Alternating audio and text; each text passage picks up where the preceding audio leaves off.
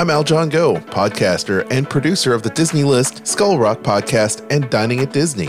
When you're creating content, podcast, webcasting, live streaming, or wanting to step up your video conference calls, you need quality gear and accessories. That's why I use Gator Frameworks in my studio. From professional broadcast boom arms and microphone stands, studio monitor speaker stands, ring light kits, headphone holders, elite furniture studio desks, and acoustic wall treatments, Gator Frameworks has you covered. Gator is the leading brand of cases, stands, and support system solutions for music, Pro AV, Creative Pro, IT, and general utility industries. They have over 1,000 different solutions made from vacuum-formed plastics, rational molded plastics, wood, sewn, and EVA materials. Leveraging their expertise in case design and manufacturing, Gator has a complete OEM division that works with leading companies around the world to engineer and create custom cases for original equipment manufacturers. For more information, visit GatorFrameworks.com. Product provided in exchange for promotional consideration.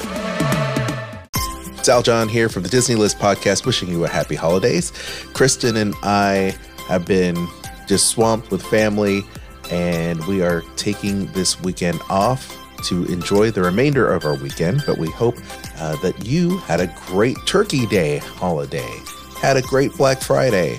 Hope you got all the shopping done. And if you didn't, feel free to use our Amazon links. That's what I'm saying. Support the show. And I tell you what we're going to do this week is going back into the time machine, if you will, to April 5th of 2016, where we broadcast this show on Sorcerer Radio. This is when Chris and I were doing the WDW Tiki Room podcast. And we covered C2E2 that year. And we were lucky enough to join John Ratzenberger for an awesome Pixar panel about being Pixar's lucky charm. He talks about being in Star Wars, The Empire Strikes Back, talks about being on Cheers, and just is an awesome, awesome guy. So once again, enjoy this awesome interview from C2E2 from April of 2016 right here on the Disney List. We'll see you next week. You are going to be a force for good and a very important sorcerer. The following is an original production of the Sorcerer Radio Network.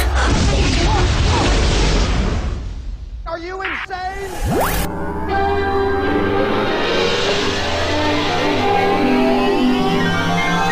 Broadcasting live from Music City. Walt Disney's WDW Tiki Room, the show about all things Disney. Hey, Michael, mi amigo. Pay attention, it's showtime. So it is. And what darling people I have sitting under me. With Kristen and Al John. We better start the show rolling.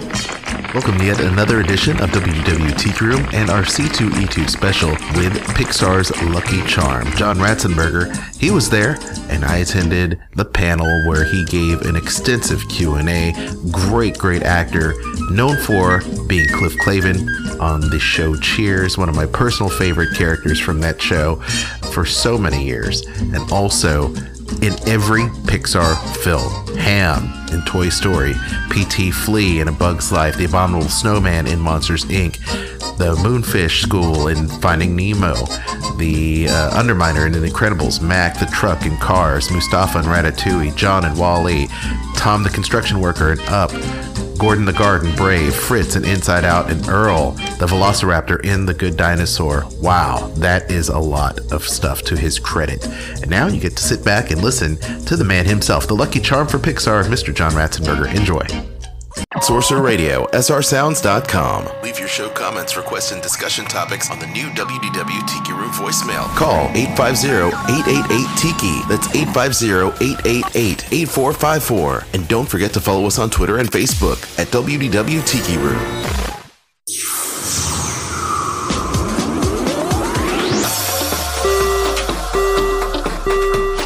Ladies and gentlemen, we are currently holding for further traffic clearance. Check out Kristen's new website, MagicalJourneysVacations.com, for all your vacation needs. Disney, Universal, cruise lines, and more. Thank you for traveling with us. MagicalJourneysVacations.com. Have her book your magical vacation today. The WDW Tiki Room with Kristen and Al John, the radio show about everything Disney. Sorcerer Radio, srsounds.com. We cannot have our main stage without an amazing host. And she has been amazing every single day on this stage, hosting each panel in the main room. You've seen her on Buffy. You've seen her on Bring It On. And she is the founder of GeekNation.com. Please give it up for your main stage hostess with the mostest. Give it up for Claire Kramer! So crazy right now. Yeah. Keep it going. She's coming. Yeah. I love it. I'm getting really used to your charismatic intros. I love them. Guys, welcome to Sunday at C2E2 2016. Sundays are like kind of one of my favorite days in the main stage area because, as you can see, it's a little more casual, it's a little more relaxed, and it's a little more intimate, which can be a very good thing when you're talking to entertainment icons like our next guest. You know, he really needs no introduction. So I'll tell you what, let's play the little video. Who has the video? Someone has a video? Cliff, good news for you. Both of your opponents came up with incorrect responses, and what that means is that even if you're wrong, as long as you didn't do anything foolish like wager everything, you're a cinch winner. Well, then we really don't have to see my answer, do we there, Alex? Listen, she hit the Tournament of Champions. Cliff, we're running out of time, and we are going to have to take a look at your response. You wrote down, who are 3 people who have never been in my kitchen. No, I'm sorry, that too is wrong. The correct response is, what were the real names of Cary Grant, Tony Curtis, and Joan Crawford? Be that as it may, Alex, those people have never been in my kitchen. Well, I'm sure they haven't, but obviously that's not what we were going for when we wrote up that clue. Obvious to who? Cliff, it's all right. You don't have to worry. Unless you risk more than $21,600, you will be the new Jeopardy champion. So let's take a look and see what your wager was. You bet 22,000 big ones, which takes you down to 0. You bet it all. Cliff, why would you do something like that? It's because I knew that those people had never been in my kitchen. You can ask them. Come on, Tony Curtis is still alive. Your Highness, there's nothing more we can do tonight. The shield doors must be closed. You know, postal carrier is pretty much the Indiana Jones of your civil servants. Just as Indy faces off a pit of rattlesnakes or a sewer full of rats, I have to daily, mind you, trade wits with the Flanagan's dog. Hey, you like impressions?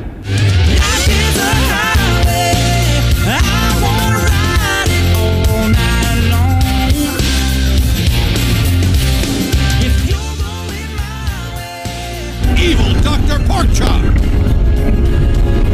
It's Mr. Evil Dr. Porkchop to you. Behold the Underminer!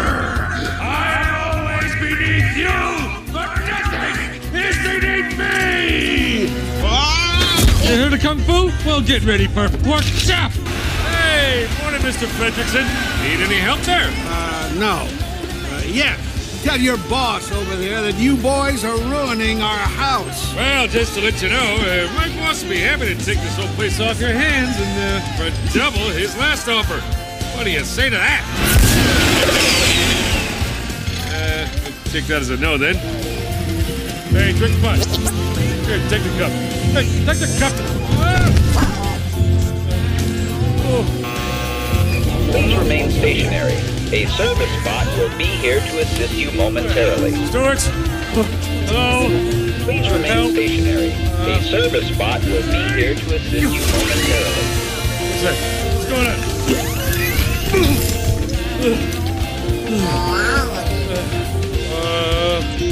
John, what's going on down there? Is his mom losing her marbles? Well, obviously, she wanted to have the party before the move. There goes my magic act! Flaming! No, PT!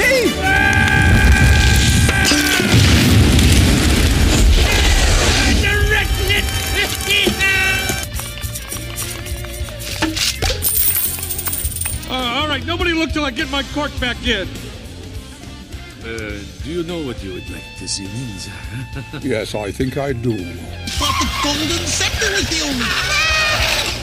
I thought we could search in style. Excuse me, ladies. Does anyone know where we might find the Owl of Al's Toy Barn? I can help. I'm tour guide Barbie. Please keep your hands, arms, and accessories inside the car and no flash photography. Thank you. I'm a marriage spot. I'm a marriage spot. I'm a marriage spot. For the single fellas.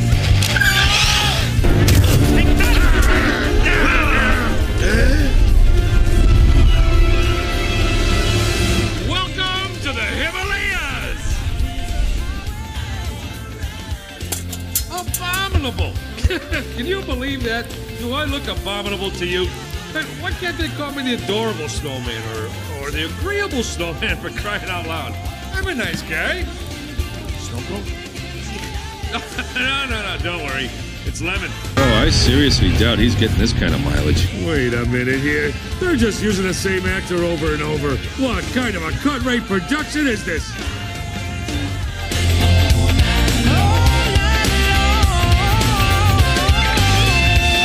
Please welcome to the stage, Mr. John Ratzenberger! The world today takes everything you've got. Taking a break from all your worries sure would help a lot. Hi, everybody. Wouldn't you like to get away? Hi. Sometimes you wanna go. You can have a seat right here. I'm like, first of all, welcome. Hey, I wanted to say how nice you look. Really, because it's nice when people take the time to dress up, and especially if you're, meeting people for the first time. Well, I think you look dapper yourself. I mean, this old thing? The suit is amazing. I'm so kind of choked up. First of all, just seeing all those clips with your performances, I've seen each of those movies 10 times. I mean, I absolutely loved you on Cheers. You have a way of bringing such realism and such like a genuine quality to your characters. I just want to say you're an amazing actor. So thank you for spending this time with us. I think if there's a secret to that, it's because I didn't go to acting school. So. Well, I do want to talk about that because I really find it interesting how you got into the business. I mean, you were at Woodstock, but not as an artist, right? You were there. Can you tell everyone? I was a journeyman carpenter at that time of my life, going through New England, building houses and whatever else, it needed nails pounded into it. And I was actually building a house for a guy in Bearsville, New York, which is actually right next to the town of Woodstock. And then the word in town was that there's some kind of a music thing. Just this little music thing. They need a crew to build the stage and this and that. So I went down and I stood in line, and they said, well, good. You say, you're a carpenter, great, we need you. And they said, can you drive a tractor? I said, oh yeah, sure. I'd never driven a tractor in my life. And so I said, all right, here's the keys, take that one. Okay. So I started up, and now everybody's watching. I'm thinking, it's kind of, common sense thing. And so I started, and I went, and then went, whoop, and I almost tipped it over backwards. But then I bounced it and carried on, and that was my first time driving a tractor. But yeah, it was at Woodstock. Well, you obviously have that adaptive spirit of being able to adapt to new situations and being able to... You never say you can't. Yeah. If somebody says, can you ride a bicycle down the stairway? So, oh, yeah. Absolutely. Yeah, absolutely. I mean, if there's money at stake, absolutely, sure. So when you actually, here's what I find really interesting. When you made the transition into acting and you went in for Cheers, the part of Cliff didn't actually exist yet. Ever. Yeah. And so tell me how your sort of experience with the audition, and then how you pitched the character and how you helped basically create him from inception. Well, I had, prior to walking into that room, I had spent 10 years in Europe, traveled through Europe, doing improvised comedy with a fellow named Ray Hassett. And Ray went off later on and became a policeman, detective in New Haven, Connecticut. And I stayed in show business, and I started writing comedies for the BBC and this and that. Came to Los Angeles on a writing job, and then I finished that, and somebody mentioned this Cheers. They said, hey, there's an audition going on for a show set at a bar in Boston. They said, well, you want to go in on it? I said, yeah, sure. And so I went in, and again, up until that point in my life, never auditioned for anything, because all the jobs I got in Europe was based on my stage shows. Right. And they said, oh yeah, come in, we're gonna, so it builds, you build your network. And so I went in and did a terrible job because they gave me the piece of paper, and I thought, oh, this is nice. They want me to read about what to chat about. And so I went in and I did a horrible job. It was embarrassing. So all my dignity was shattered on the carpet. And as I was walking out the door, I said, do you have a bar know-it-all? Because that was the writer part of me took over, because I wanted to see if, because every bar's got a know-it-all in New England. So they said, what are you talking about? So I just improvised whatever. I said, the original coffee table was a tree stump. It was made out of oak, and I just wanted to get them to laugh enough so I could escape with my dignity. It worked. And that's all it was, really. And 2 days later, I was packing to go back home, which was London, and I got the call. They want to try the character out for 7 episodes. So, sure, okay, yeah, good. And he was a security guard first, right? That was my suggestion. Okay. I said, it should be a security guard. They said it should be a mailman, because a mailman can bring in more information. Security guard, you're guarding the same building every night. There's not a lot of stories to tell. But a mailman, you're all over the place. And because I said, as long as it's a character that has keys dangling from his belt. Because that was one of the key, no pun in, well, the pun is intended. One of the key elements is having keys, because that type of person, and try this in real life, you ever see anybody with keys dangling, they're basically showing the world how much they know. Because every key represents something that they have knowledge of. So they say, oh, this is how, I know, this is a key to my bicycle, and it represents knowledge. And if you see somebody like that and you ask them any question in the world, they will never say, I don't know. That is genius. They will always give you an answer.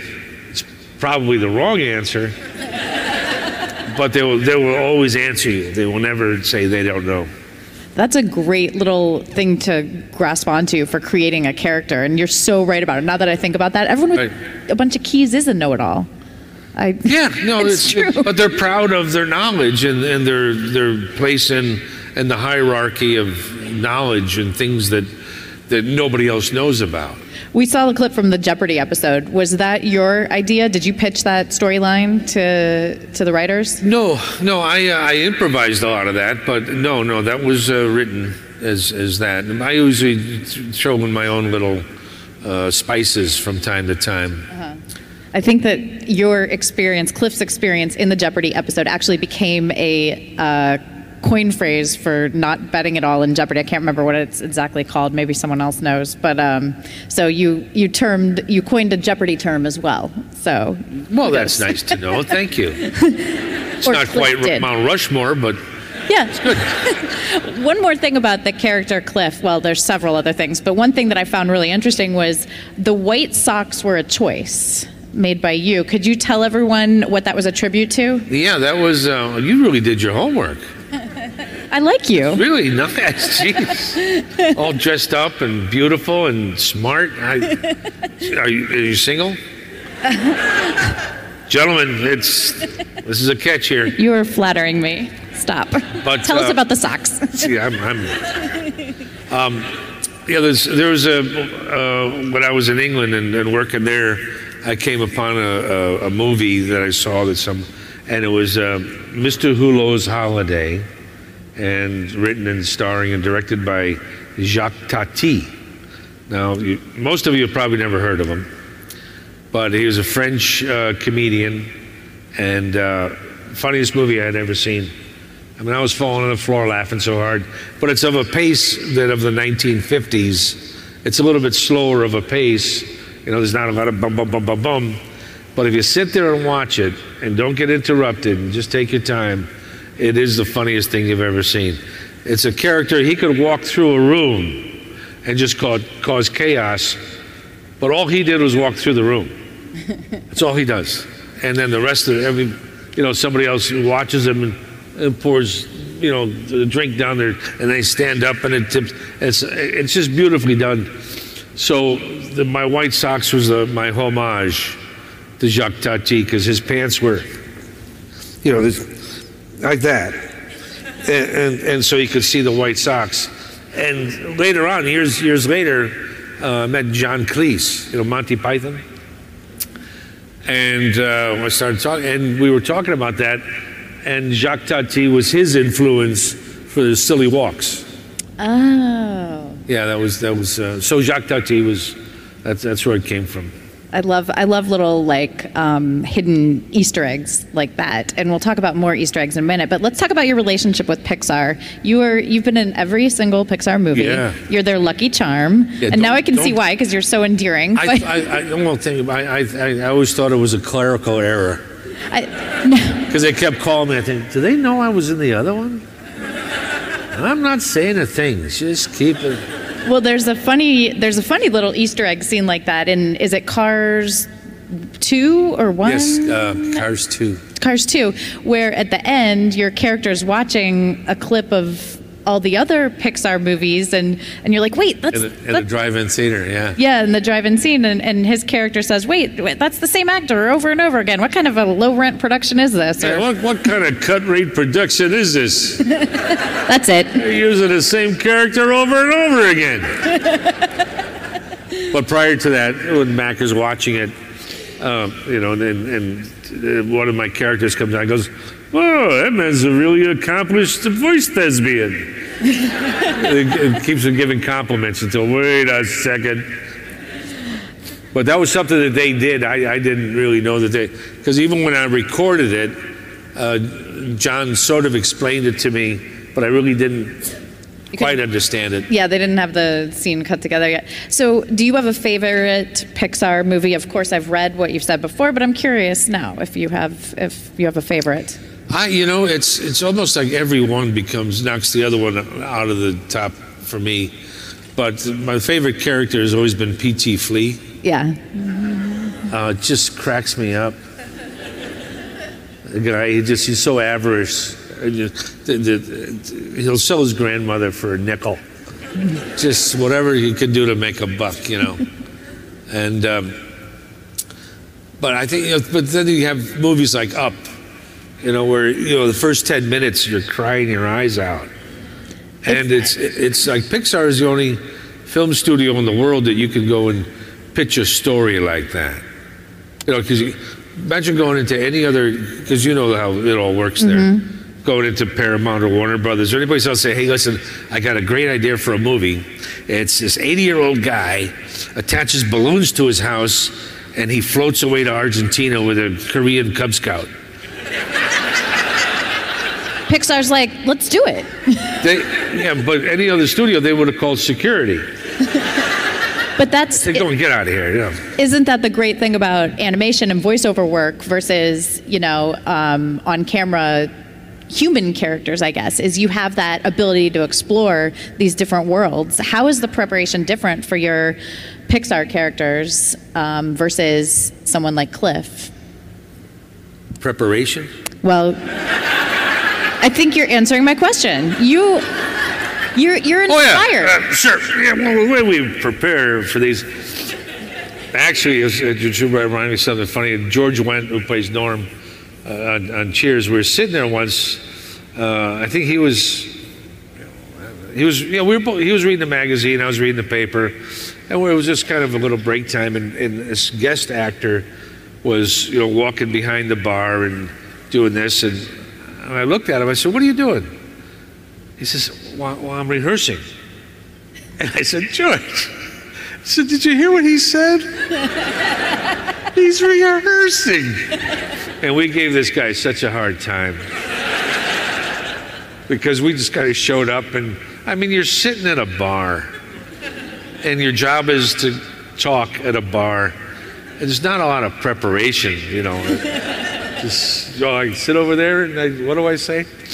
But it's No, well, the only thing with animation is different from regular film is that all the action takes place in your head. Mm-hmm.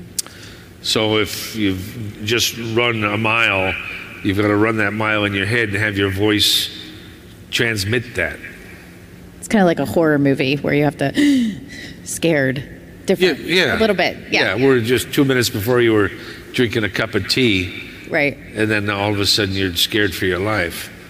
I love it. So, Toy Story 4, are we going to see Ham in Toy Story 4? Yes, you will. Yay. Can I ask another question? That's all I can say about that. Are we going to see Bonnie? Am I pushing my luck? I can't tell. Okay. Well, I'm very, very excited for Toy Story 4. I personally thought the franchise was done, so when they announced it, I was just elated, and I think I probably speak for all of us. We're looking forward to it. Yeah, it's so wonderful. I can't tell you what a gift it is to work with Pixar, because their standard is so high. See, I grew up in an America where it was like that. Everything, the educational system, everything was just right up there. Mm-hmm. And now things have slipped a little bit in different arenas, but Pixar stays right there. You talked about they're a great company to pitch stories to because they're so, open and because of the medium, they can be really innovative. Do you have a story that you are thinking about, pitching to them or making, or something that you want to make? Yeah, I'm always coming up with stories. I've got, tons of them written and sitcoms and this, that, and the other thing. But no, they do such a good job. If it's not broke, don't fix it. No, they're just fine. If they ever ask me, or if I see that they're having problems, I go, I have a story. But no, I'm just fine. I love what I do, and I love our relationship that we have. And they're so creative.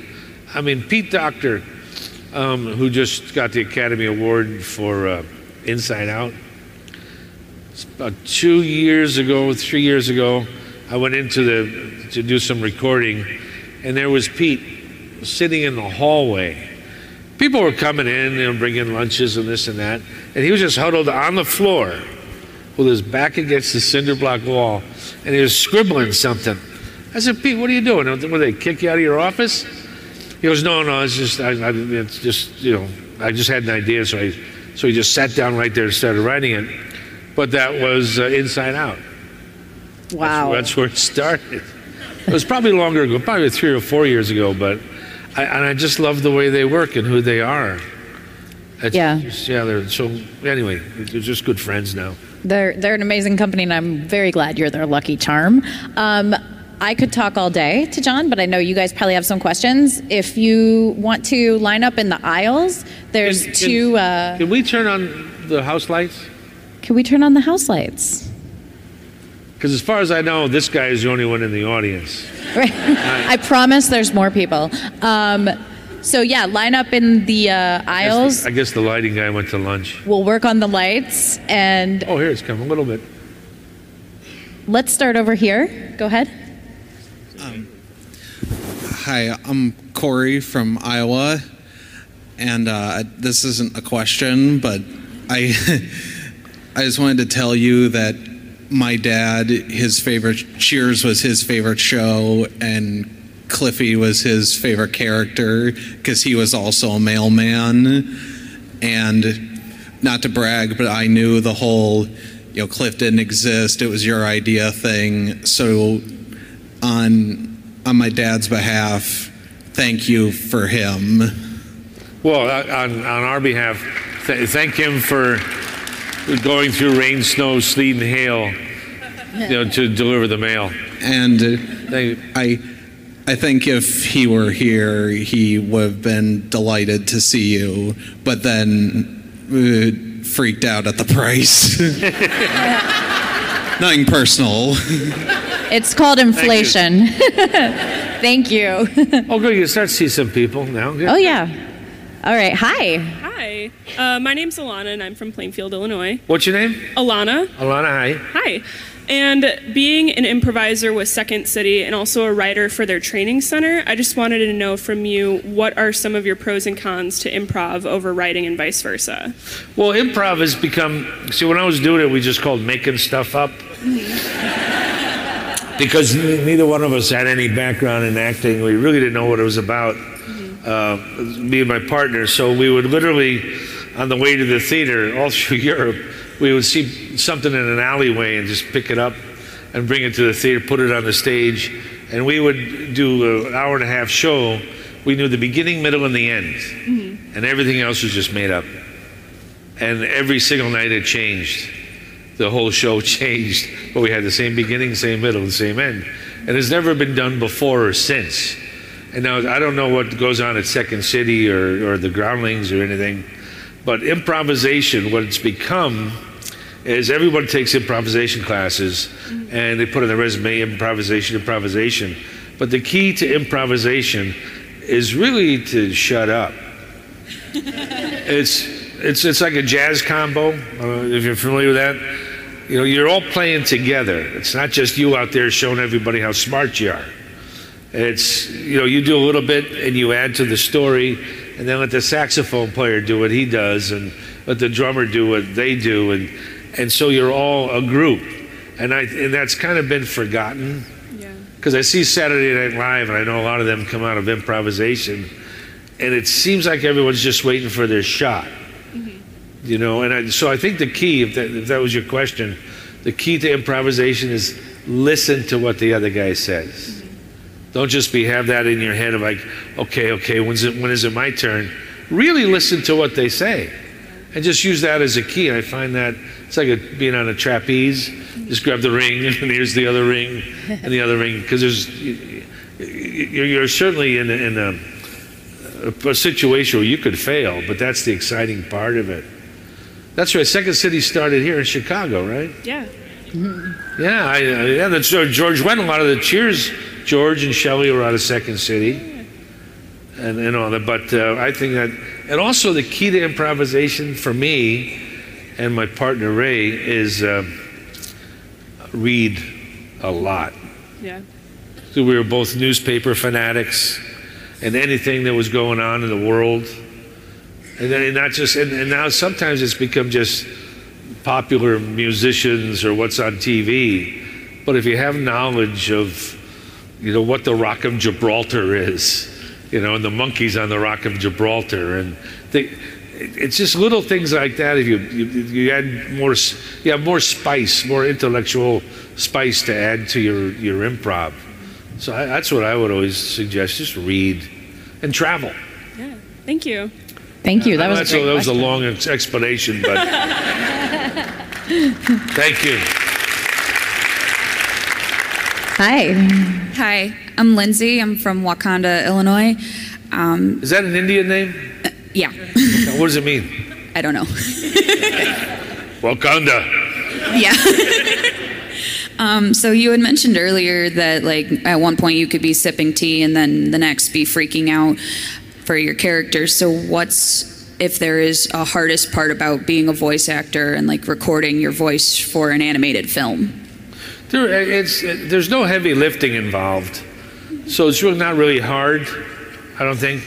I think people kind of make that up because they feel guilty because it's so easy. You know, when they go on talk shows, they say, doing voice acting is so difficult. Acting is not difficult. Loading cement bags on railroad cars is difficult. That's a hard job. But acting, but because my take on it is just have fun. Just, you know, walk in and say, God, am I blessed? How lucky am I that I get to sit at a bar, crack jokes, and somebody pays me for it. To this day, I can't get over it. I've been doing it 40 years. But because I had all those other jobs, you know, of actually where you get up early in the morning and you like a deckhand on an oyster boat. It was very romantic going out the first day, but oh boy. You come home and you're so tired you just collapse in a bed fully clothed. And you get up in the morning, same clothes, brush your teeth and go out the door and back on the ship. So anytime anything happens on a movie set or animation, I think, oh, this is kind of hard. And I always remember those jobs, and I think, nah, this isn't hard. No, this is fun. But anyway, yeah, no, everything goes on in your head, like I mentioned before. So it's not really that difficult. Thank you. Raising kids is difficult. Yeah. That's hard. Thank you. Thanks. Thank you. I'm Aljon Go, co-host of the Disney List podcast as heard on Sorcerer Radio, as well as Skull Rock podcast, here with my wife, Kristen. Hello. Hello. You are an earmarked agent who books Disney travel and vacations for people all the time. Give our listeners a reason why they'd want to give you a call instead of just booking a trip by themselves. Well, I can do all of the legwork for them. I have expertise. I've been to the Disney parks well over 100 times, so they've got that knowledge at their hand, as well as it saves them time and money. Where can people get in touch with you so that they can book their next Disney cruise, Disney park trip, Adventures by Disney? They can contact me at themeparksandcruises@gmail.com.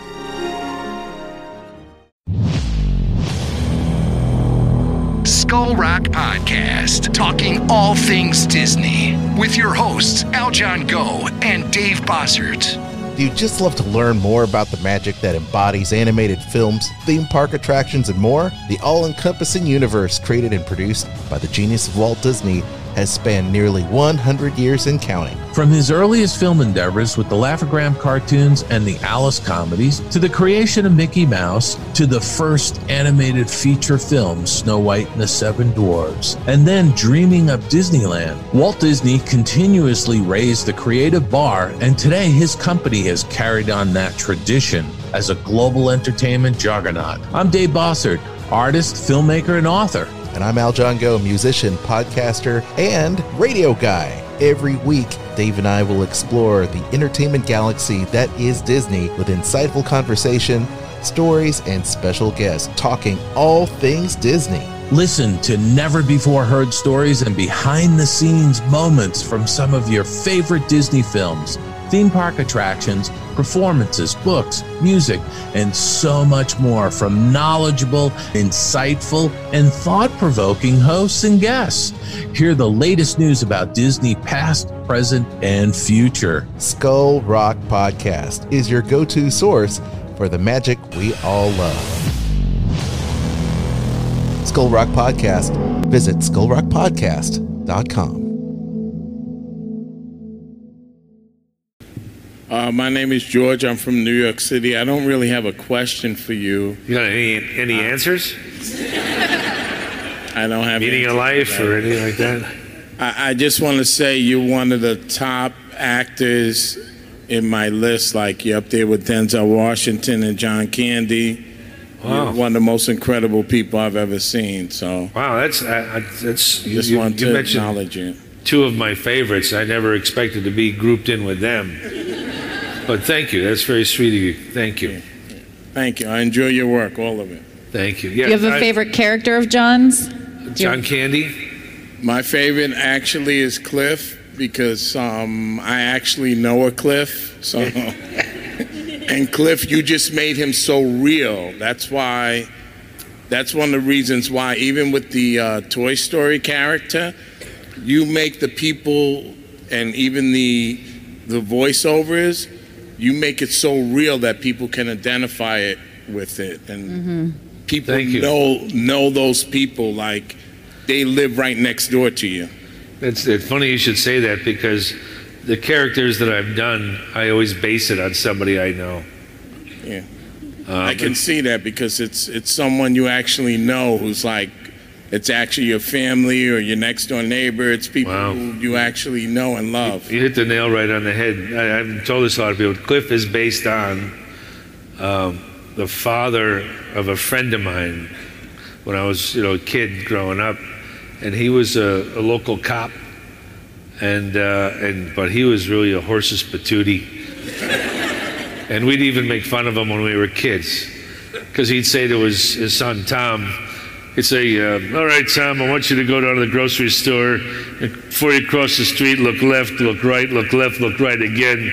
Cross safely and then go up to the counter and give the guy $1 and take a loaf of Wonder Bread. He'll give you 38 cents in change. You'll get the change. You'll put it in your right pocket. You'll come back out of the store. You'll look left, right again. And we're standing there listening to the guy tell him that. And we're... But that was the attitude. The reason why characters like Cookie from Empire are so popular is because you know those people. You actually know someone who's actually like that, and they exist. That's how Cliff was to me growing up. So thank you. Thank you. Thank you. That was a great. Thank you very much, question. George. Yes. Hi, I'm Mindy. I'm from Chicago. We talk a lot about Pixar being part of so many people's childhoods and has such a place in a lot of kids' hearts. The question is, when you were a kid, what were the stories that you gravitated to? Was there a book or a cartoon or some story that really had a place for you, like Pixar has for so many people today? These are the best questions I've ever been asked, by the way. It's a smart crowd here in Chicago. What a literate group. Mm-hmm. Because... Well, I'm done for the day. That's it. No more thinking. One of the characters that struck me and actually became part of my life, and I named a boat after this character, was Natty Bumppo. Natty Bumppo was the given Christian, the white name given to the character that Daniel Day-Lewis played in Last of the Mohicans. There's James Fenimore Cooper's books, The Deer Slayer, Last of the Mohicans, Hawkeye. And I was always fascinated as a kid. I don't know, 7, 8 years old. And thinking, this guy doesn't know anybody. He just takes this musket and a bag of whatever they ate back then, tree bark, I don't know, and went off in the woods. He doesn't have a map. He doesn't know where he's going, but he goes. And it really did affect me. And so even in my childhood, I did that. I would just take off on my bicycle because I thought it was possible. Never told anybody where I was going. And then the chain of the bicycle breaks and you're 10 miles from home. And you got to be home before the streetlights go on. And I realized too that, okay, what would Natty Bumppo do? The Hawkeye or Deer Slayer. And then, well, you fix it. You figure it out. And it became really part of my life. So that, I think, more than anything, affected me. And even even when I went to London, first I had $5 in my pocket that I borrowed from somebody. and I stayed 10 years and built a career. But again, it was that, what a great question, because I don't really think about it that much anymore. But yeah, it was literature, it was reading. And I still do the same thing. I love a good book, but I'm of that generation. The book guys. Thank you. Yeah, I would say yeah. And I had a boat called Natty Bumppo. I named it Natty Bumppo, and then I realized if you haven't read James Fenimore Cooper, you have no idea what that means. And it could mean something salacious. So I thought, I'll change the name. So, but yeah. Yeah, that's fun. Thanks. Thank you. Thanks. Hi there. Hey. I was wondering if you had any memories of when they changed Toy Story 2 from being a made-for-video movie to a theatrical movie, that when it changed from Colin Brady to John Lasseter directing and that kind of thing? No, that's I just get the call. The lines and... I try to keep it simple. Okay. And just I show up, do my job, and I go home. Yep. And it seems to have worked. Definitely, yeah. And I'm glad they changed it around, because otherwise, who knows where we would have been. But yeah, because I learned, when I was an apprentice carpenter, not to stick your nose in where it doesn't belong. Mm-hmm. Because they'll throw you out physically. Sure. So, I think there should be an addition over here. Get out of here. Yeah. But I really don't have any. Was that Toy Story 2? Toy Story 2, yeah, is what happened, yeah. It was supposed to go to video? They were talking about doing just a direct-to-video movie, and then all of a sudden, then they were like, wait, what are we doing? That's right. Let's change it over. That's right. That's when Disney woke up, I think. There was a little of that, too. Yeah. And Steve Jobs was still alive then, too. Yeah. So he had a lot to do. I remember talking to him, and I keep thinking, God, I knew Steve Jobs. What a great man. And like what we were talking about just before, the Natty Bumppo thing, because I've always been a tinkerer since day one, and it was the same thing with Steve Jobs.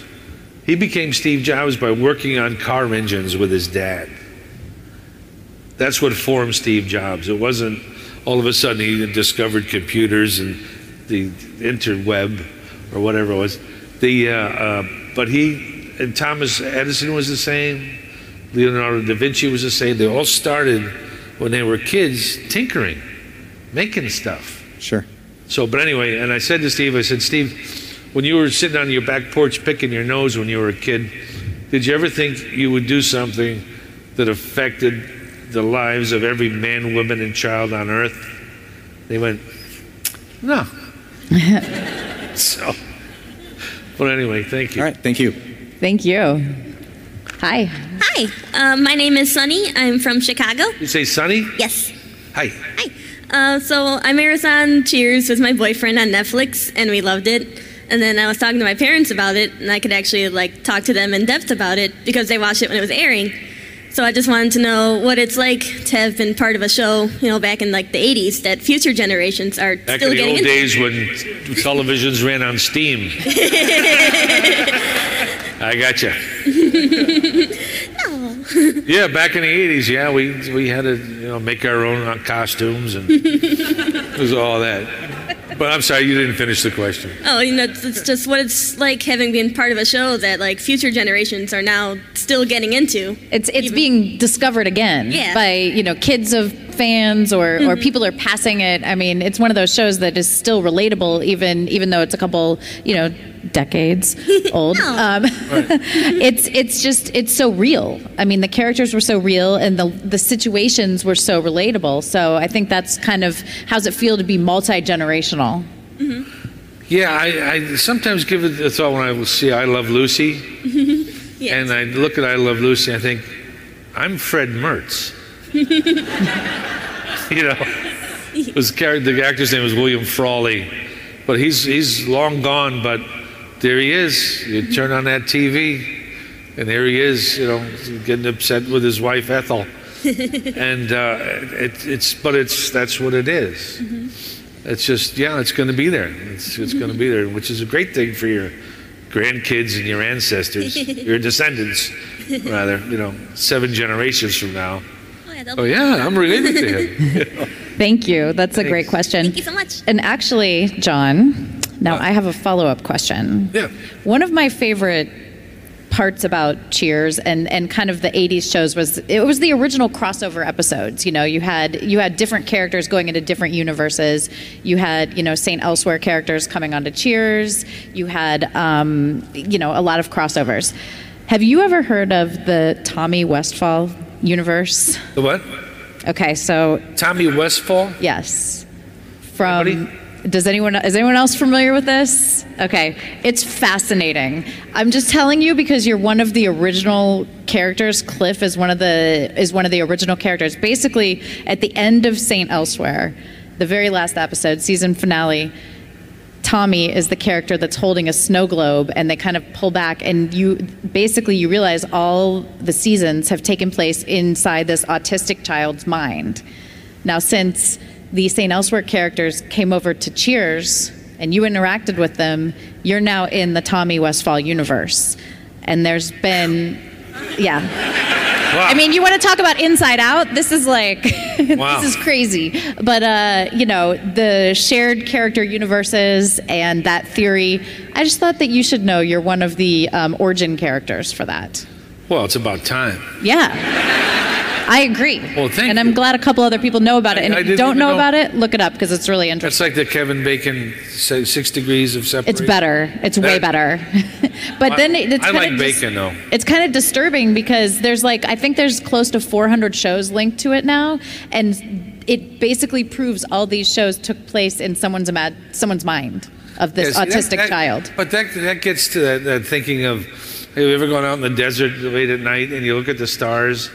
And I always have this, I start losing my balance because I think, how is it that this planet goes around the sun every single day? How does that work? But that's the same kind of thing. Yeah. And so, what is infinity? And so I start getting lightheaded, so I'd rather not think about it. It's a very long, dark rabbit hole to go down. It's like, how does that work?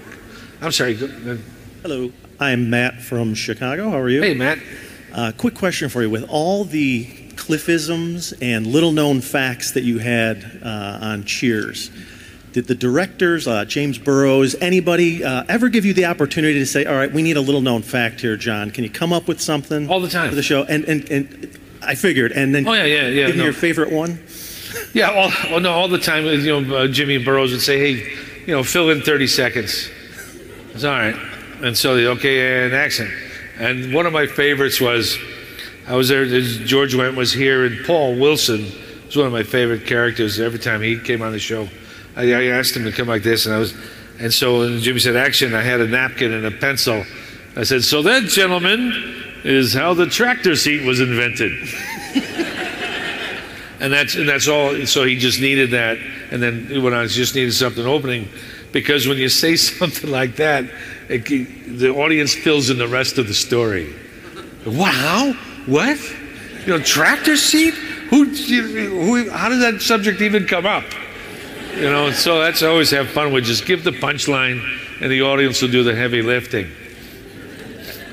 But yeah, we used to do that all the time. Thank you. Thank you. Yes. Hey, John. My name's Ben. I'm from Chicago. So, what's the favorite cast that you've worked with, or couple? Well, again, I've always been partial to history, and the cast that always impressed me on Cheers was when the chairman of the Joint Chiefs of Staff came on this show.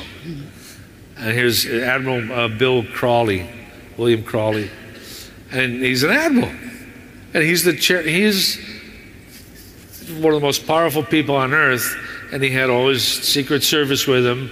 And there's a guy standing this far away off camera holding the box with the nuclear codes.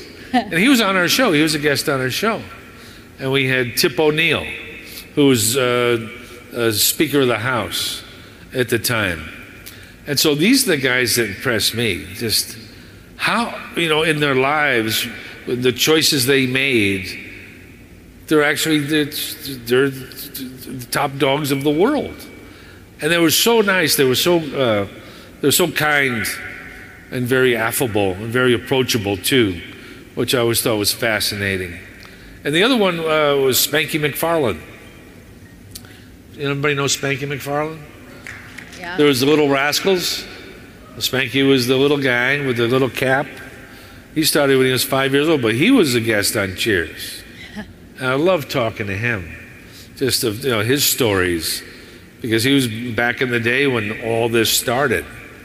The film and doing their own stunts and building their own props and things like that. So, well, those are the guys. I liked anybody that had anything to do with real history.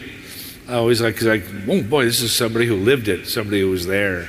And when I was doing A Bridge Too Far, in a scene where we were crossing the Nijmegen, the river for the Nijmegen Bridge, I was part of the 101st Airborne in the movie, and the producers actually had the real participants of that battle.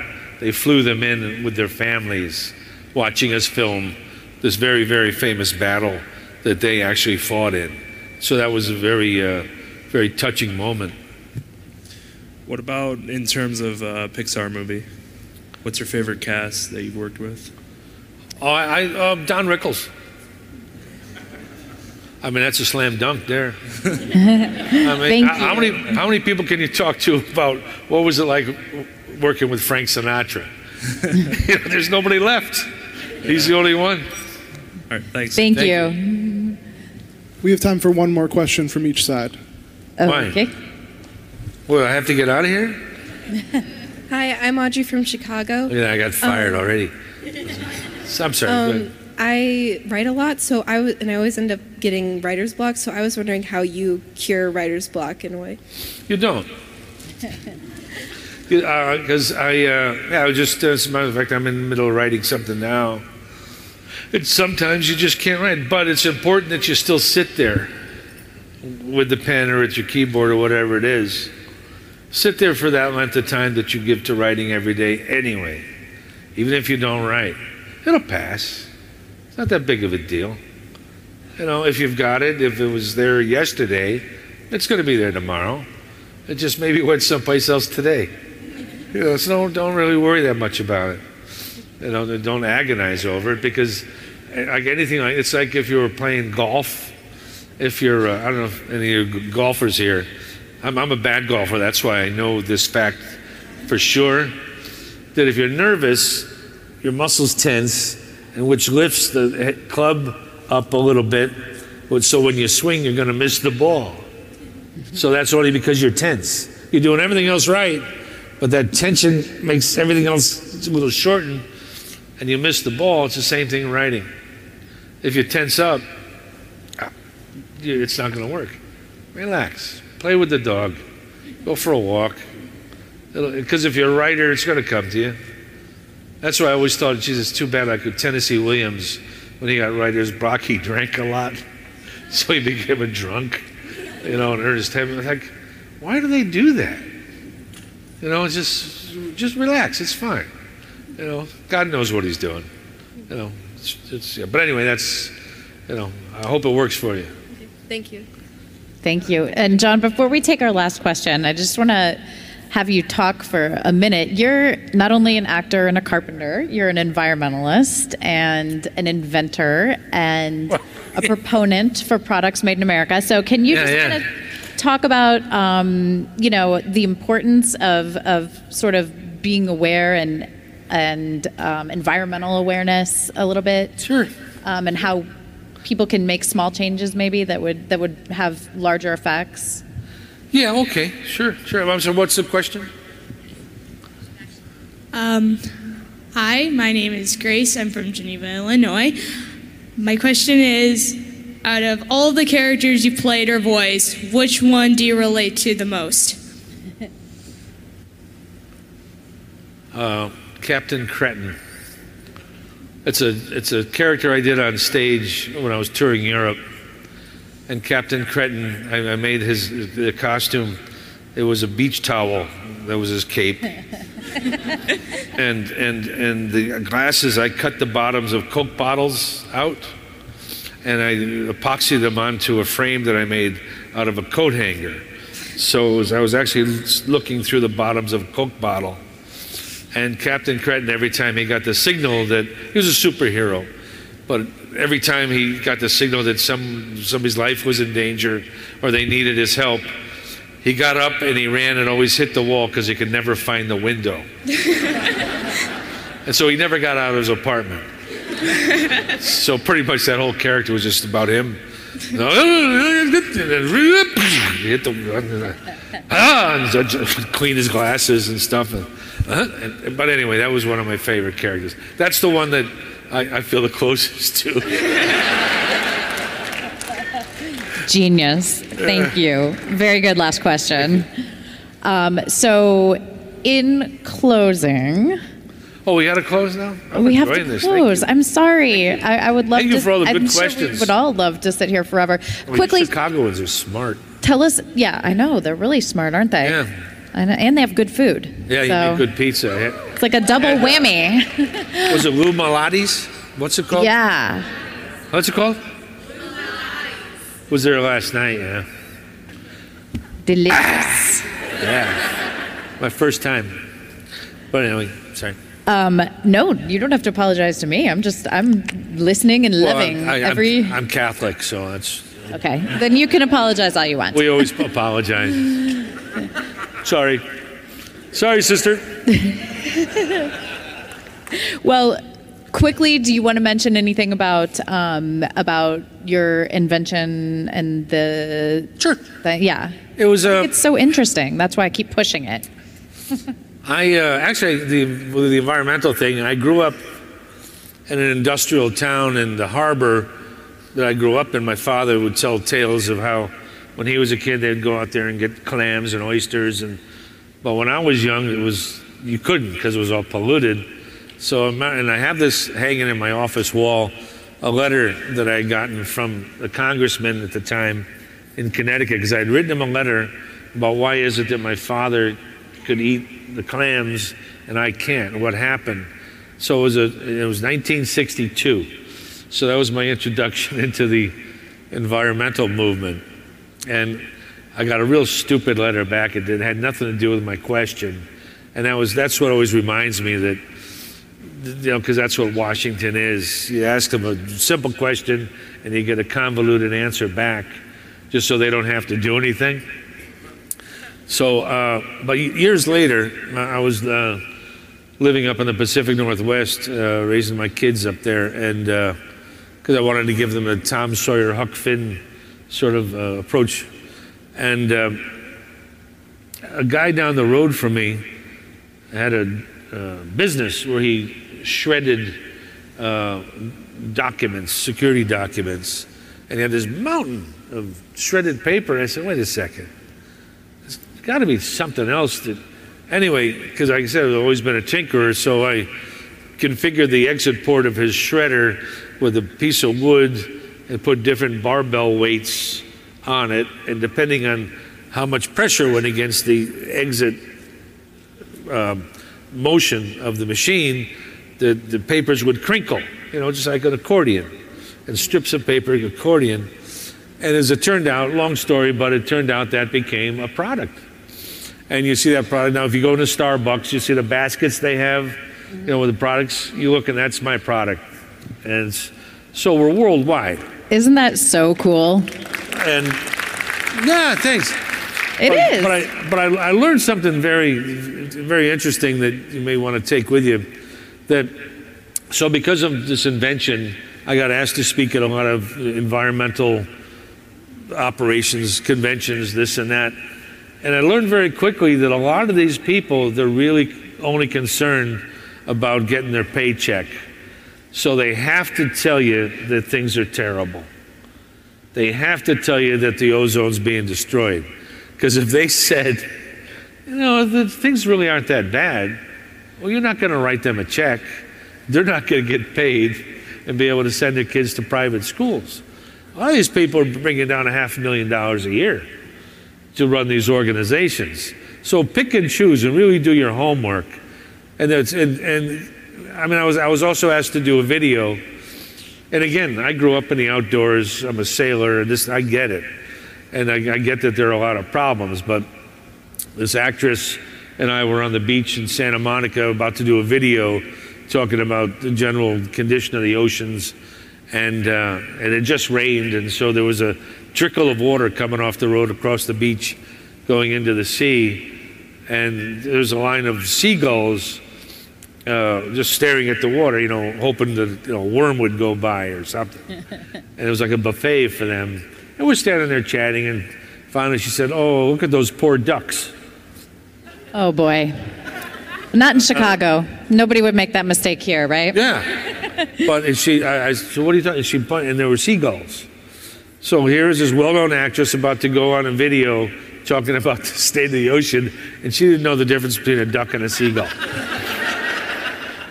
So I've been involved in that. I sold the company, but now it's worldwide, and it replaces styrofoam.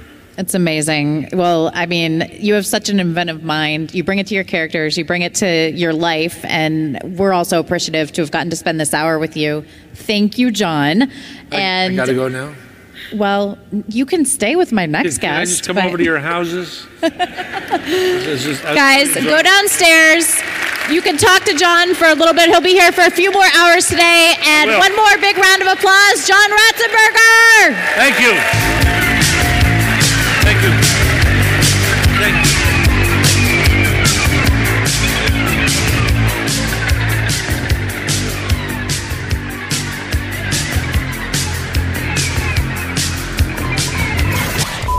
It's been imitated,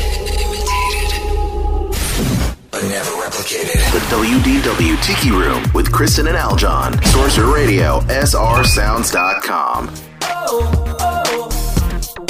Hope you enjoyed our special edition podcast of John Ratzenberger's panel from C2E2. The Chicago Arts and Entertainment Expo happens every single year, and we're so happy to be covering it for you. Thank you so much to our friends at Reed Pop for making it happen. And in the meantime, don't forget to follow Kristen and myself at WDW Tiki Room on Sorcerer Radio, wdwtikiroom.com for all the on-demand podcasts you can listen to. Subscribe to our feed there at wdwtikiroom.com. Follow us on Twitter there on WDW Tiki Room, Facebook, Twitter. You can follow Kristen for all great food-related news at diningatdisney.com. She also has a Twitter. She's got her podcast on iTunes. You want to check that out. And the brand new book, don't forget, the Epcot Dining Guide is out. The ebook is out, so you can pick that up right now. Just visit her website at diningatdisney.com. And for more great geekery regarding Star Wars, Marvel, Disney parks, and the Disney films, great site for pop culture and more, check out JediMouseketeer.com. On behalf of Kristen, my name's Aljon, and we'll see you real soon. This podcast is not affiliated with the Walt Disney Company or its holdings and is intended for entertainment purposes. Looking for some fun on Facebook with fellow Disney fans? Then you need to join the Sorcerer Radio Disney Fun Zone. Fun Zone! The Fun Zone is an exclusive online gathering place where young and old alike can come and share their love of all things Disney in a family-friendly atmosphere. The Fun Zone will also be your place for exclusive downloads, images, giveaways, and more. Join us online by going to facebook.com and searching for Sorcerer Radio Disney Fun Zone. Fun Zone! That's the Sorcerer Radio Disney Fun Zone, part of Sorcerer Radio, srsounds.com. Forgive the interruption, but I believe this requires your attention. If you ever believed Captain America was on the U.S. Olympic soccer team, if you ever thought that the Winter Soldier was that brace yourselves guy on the internet, and if you've ever wondered just what would a raccoon do with a machine gun, then don't let another week pass you by without tuning in to Mighty Marvel Geeks. Mighty Marvel Geeks is your show about all things Marvel, with news, rumors, commentary, and interviews, as well as our weekly recommendations on what to pick up on New Comic Book Day. Yes! We're just like Kevin Bacon. That's Mighty Marvel Geeks, Saturdays at 8 p.m. Eastern on Sorcerer Radio, srsounds.com. I'm Kristen Hetzel, co-host of Dining at Disney podcast. Every week I chat about dining at Disneyland and Walt Disney World Resort and Disney Cruise Line with my fellow foodie, Bubba. We also feature restaurants and food reviews, information to help you plan your dining, Disney food news, recipes, and a monthly panel discussion. Visit diningatdisney.com and subscribe to Dining at Disney podcast on Spotify, Apple Podcast, iHeartRadio, or your favorite podcast platform. Dining at Disney podcast, the happiest plate on earth.